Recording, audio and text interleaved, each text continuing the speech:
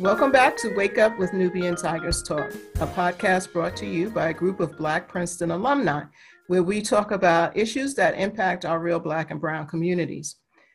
This episode is the second and concluding part of our conversation with Mark Robinson and Ray Smaltz on their recently published book, Place of Privilege, Young, Black, and in an Unexpected Place of Privilege.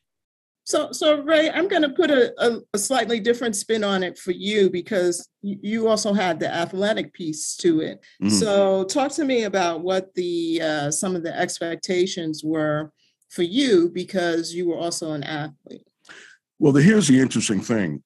You know, when, as Mark recounted, you know, when they started allowing Black boys into the school, one of the things that was important for Donald Barr also was to have competitive sports teams. And so the advent and the introduction of Black boys into Dalton, they felt it was a necessity. And so, but I came in middle school. So no one knew, you know, whether I was an athlete or whether I wasn't an athlete. They just knew I was Black and I was tall, and they made a bunch of assumptions. Now, my mom didn't even allow me, Michelle, to play sports in 7th grade. I played nothing. So she said, I mean, much like Mark's parents, you know, you're there to do one thing only, and that is to get an education. We'll see how you do your first year. And after the first year, if you do well, then I'll let you play sports. So I didn't even play football and basketball until 8th grade. But once I started to play, that's when the high school folks and the folks in administration saw me and they saw my potential. And so that triggered just their plans for me, you know, when I was finally entering into high school and could now play on the varsity teams. I mean, during the, after basketball season was over, which was like sometime in February or March with our schedule, I was playing basketball against the high schoolers and I was about, you know, still 13 years old, okay?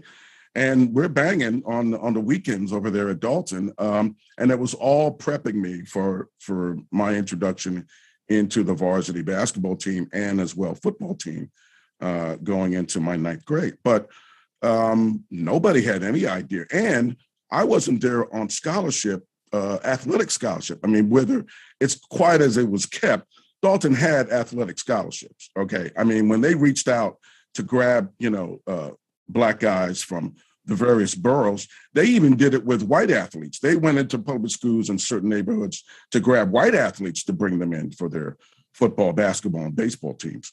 But it wasn't until probably that I got into high school where the assumptions about me being Black led to everyone assuming that I was an athlete and that I was there on athletic scholarship.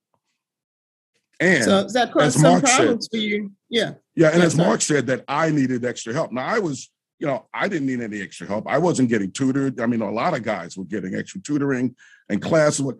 I didn't have to, you know. So when practice was over, I went home.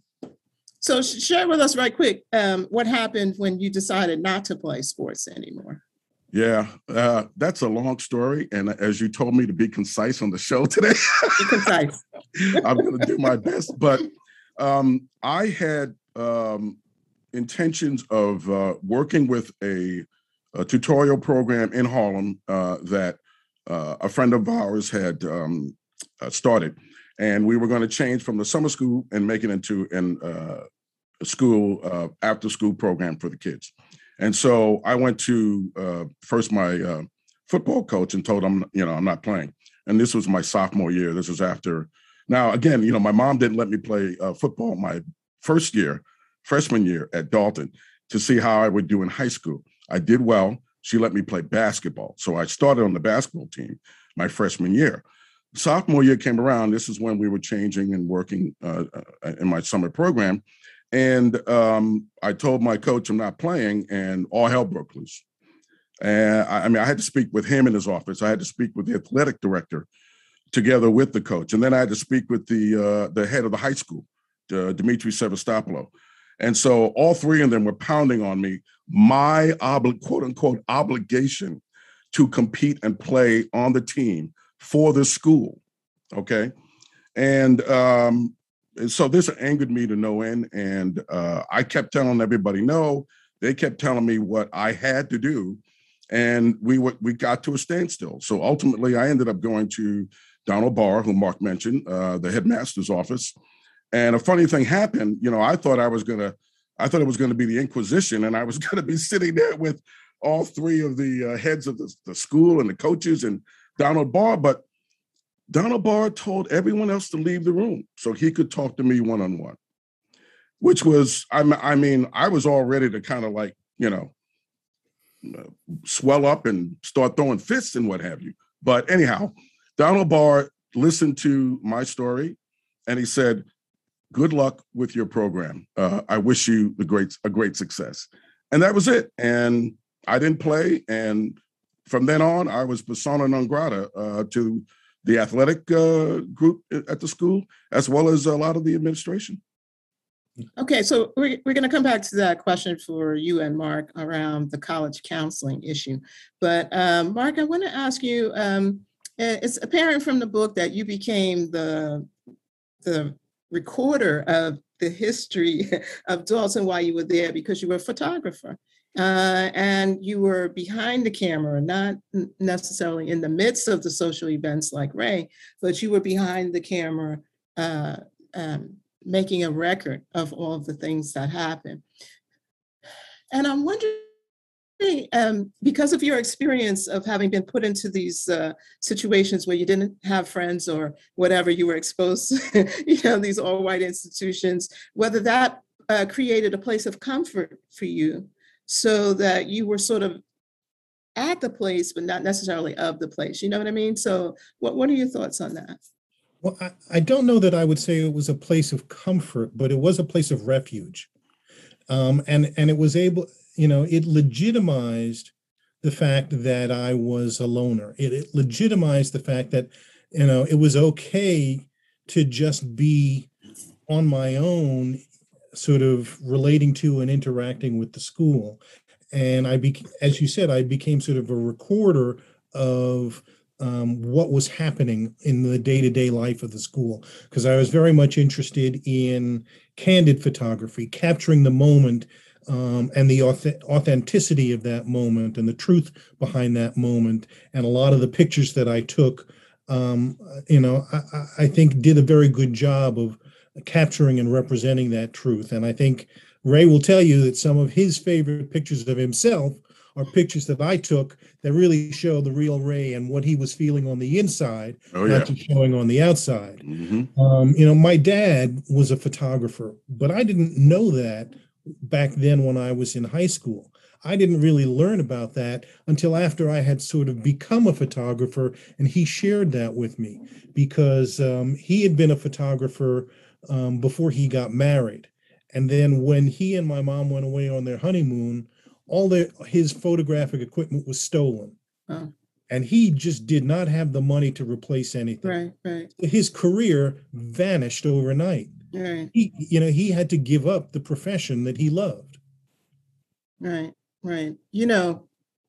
The economic situation makes such a difference for us as people. But I time is always flowing. So I'm going to try to wrap up with these two questions. Now, both of you had an experience that many of us who went to the specialized high schools, the public high schools in New York City also experienced. When we got to our senior year, when our guidance counselors were supposed to be giving us the same advice they were given to the white kids about where to go and what competitive colleges to apply to, we weren't encouraged to apply to any competitive colleges. And in the book, you both talk about that as well. So very quickly, just give us an example of what happened with you guys.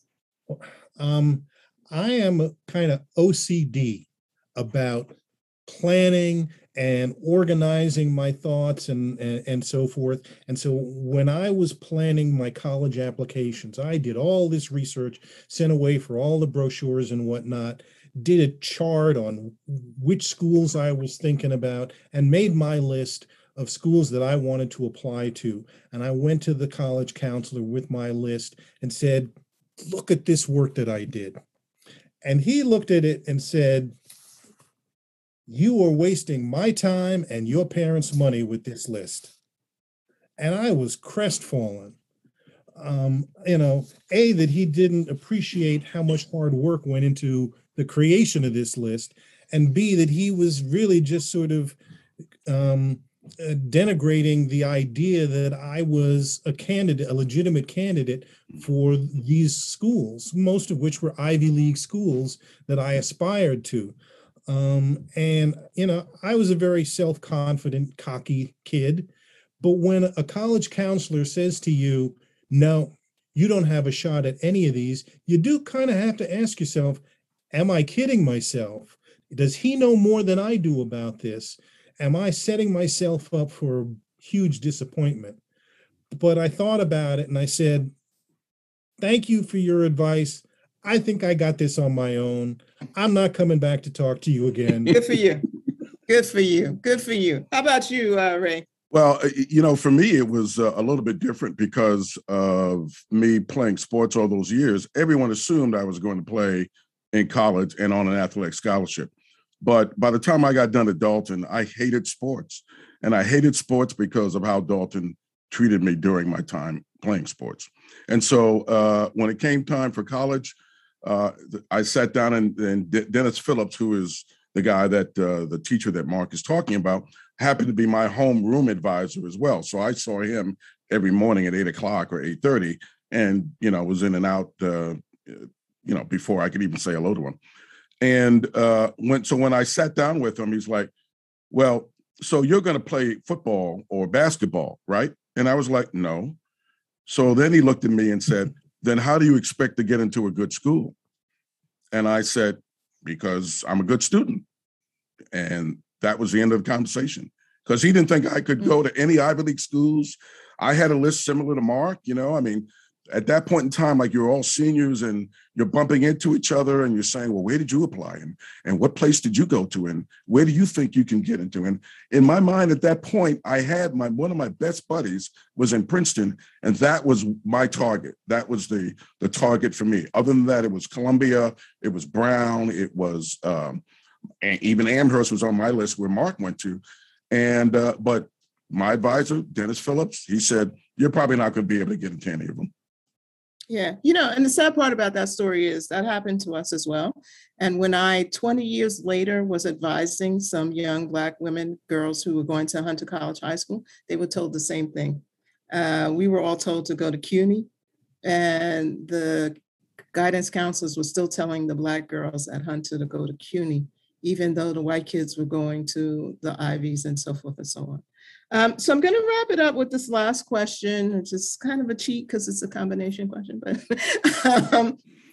many of us who went to these predominantly white experiences experienced I'll call it emotional trauma in the environment because we were one of very few Black people attending these types of schools. From your perspective, was the trauma worth it in the end? Did what you got from Dalton make up for the trauma you experienced going through Dalton?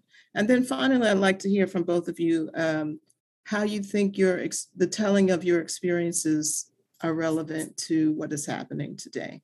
And that should pretty much take us to the end. Well, I'm a big boxing fan. It's the one sport I really love. And in boxing, the referee tells the fighters, protect yourself at all times. And that is the lesson that I learned at Dalton and that I want to pass on to other Black students. Protect yourself at all times, because a swing and a punch is going to come at you when you least expect it, and probably from the school. But Dalton taught me that. And Dalton taught me how to survive that and overcome that. And so was it worth it? For me, I believe it was worth it. It wasn't easy. It was often painful, but it was worth it. Right. My mother had the foresight to enter me into this kind of environment because she knew this was where I was going to be able to make my own way. If I knew and learned how to handle these folks, as a young man, then I would know and I'd be able to handle these folks as an adult. And that I'm talking about white society. And so, I didn't realize that at the time as a kid, but later on, as I became an adult, I had to give it to my mom because she had already experienced far more than I ever would. But she knew and she anticipated that this was the structure that was going to help me succeed. Otherwise, I would have fallen victim to drugs and the other stuff that was going on in the neighborhood, and I would have never gotten out alive. So not all Black kids are gonna be able to go to Dalton or Bronx High School of Science or Hunter or Stuyvesant or Brooklyn Tech.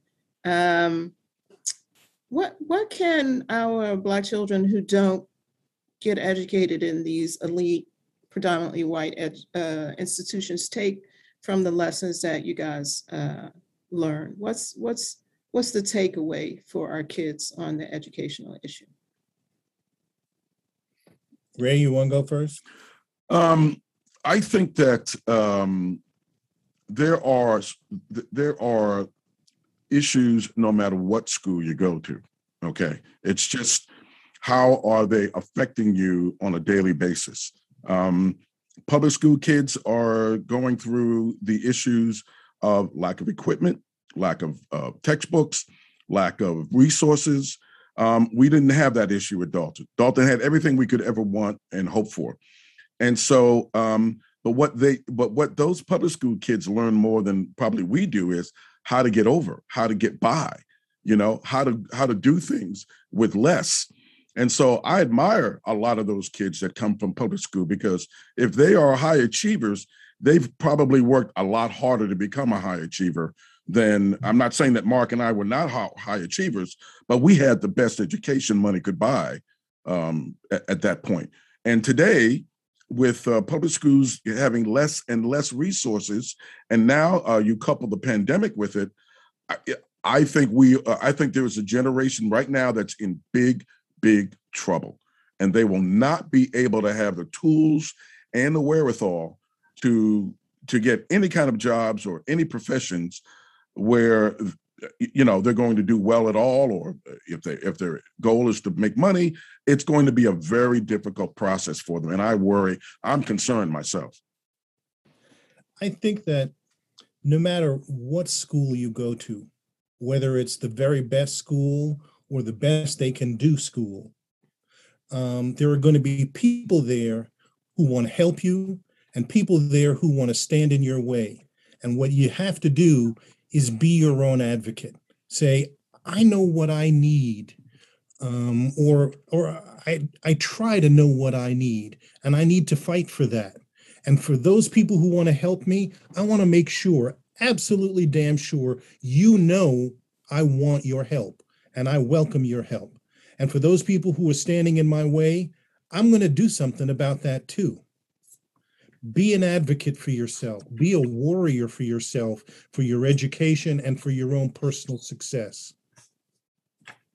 Those are great final words to wrap up with. And I want to thank you guys so much for participating on the show. That was wonderful, and it's, I think it's helpful for everybody just to know what we all go through in order to be valued, or not even valued isn't a good word, but to make our way in this world that is so anti-Black and so against any progress in our community.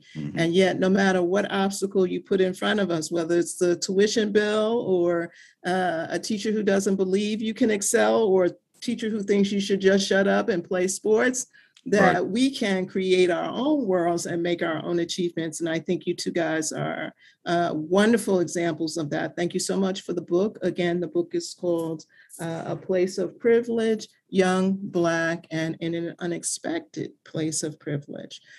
So we'll put the links for all of that on the resource page at the website. And thank you again so much for participating in our show. Thank you, Michelle. Thanks for having me on. Until our next podcast, Michelle. Yeah, I'll be sure at the next podcast, Rick. Thanks so much.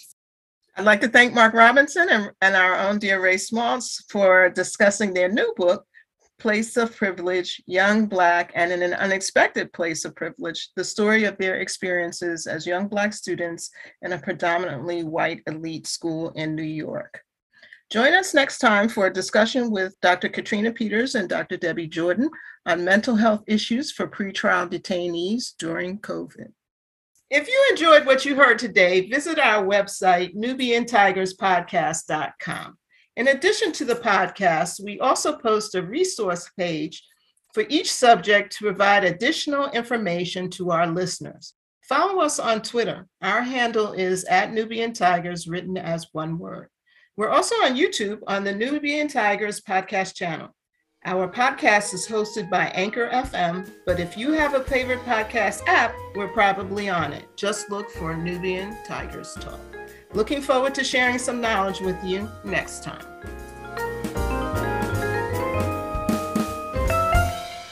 Wake up, wake up, wake up.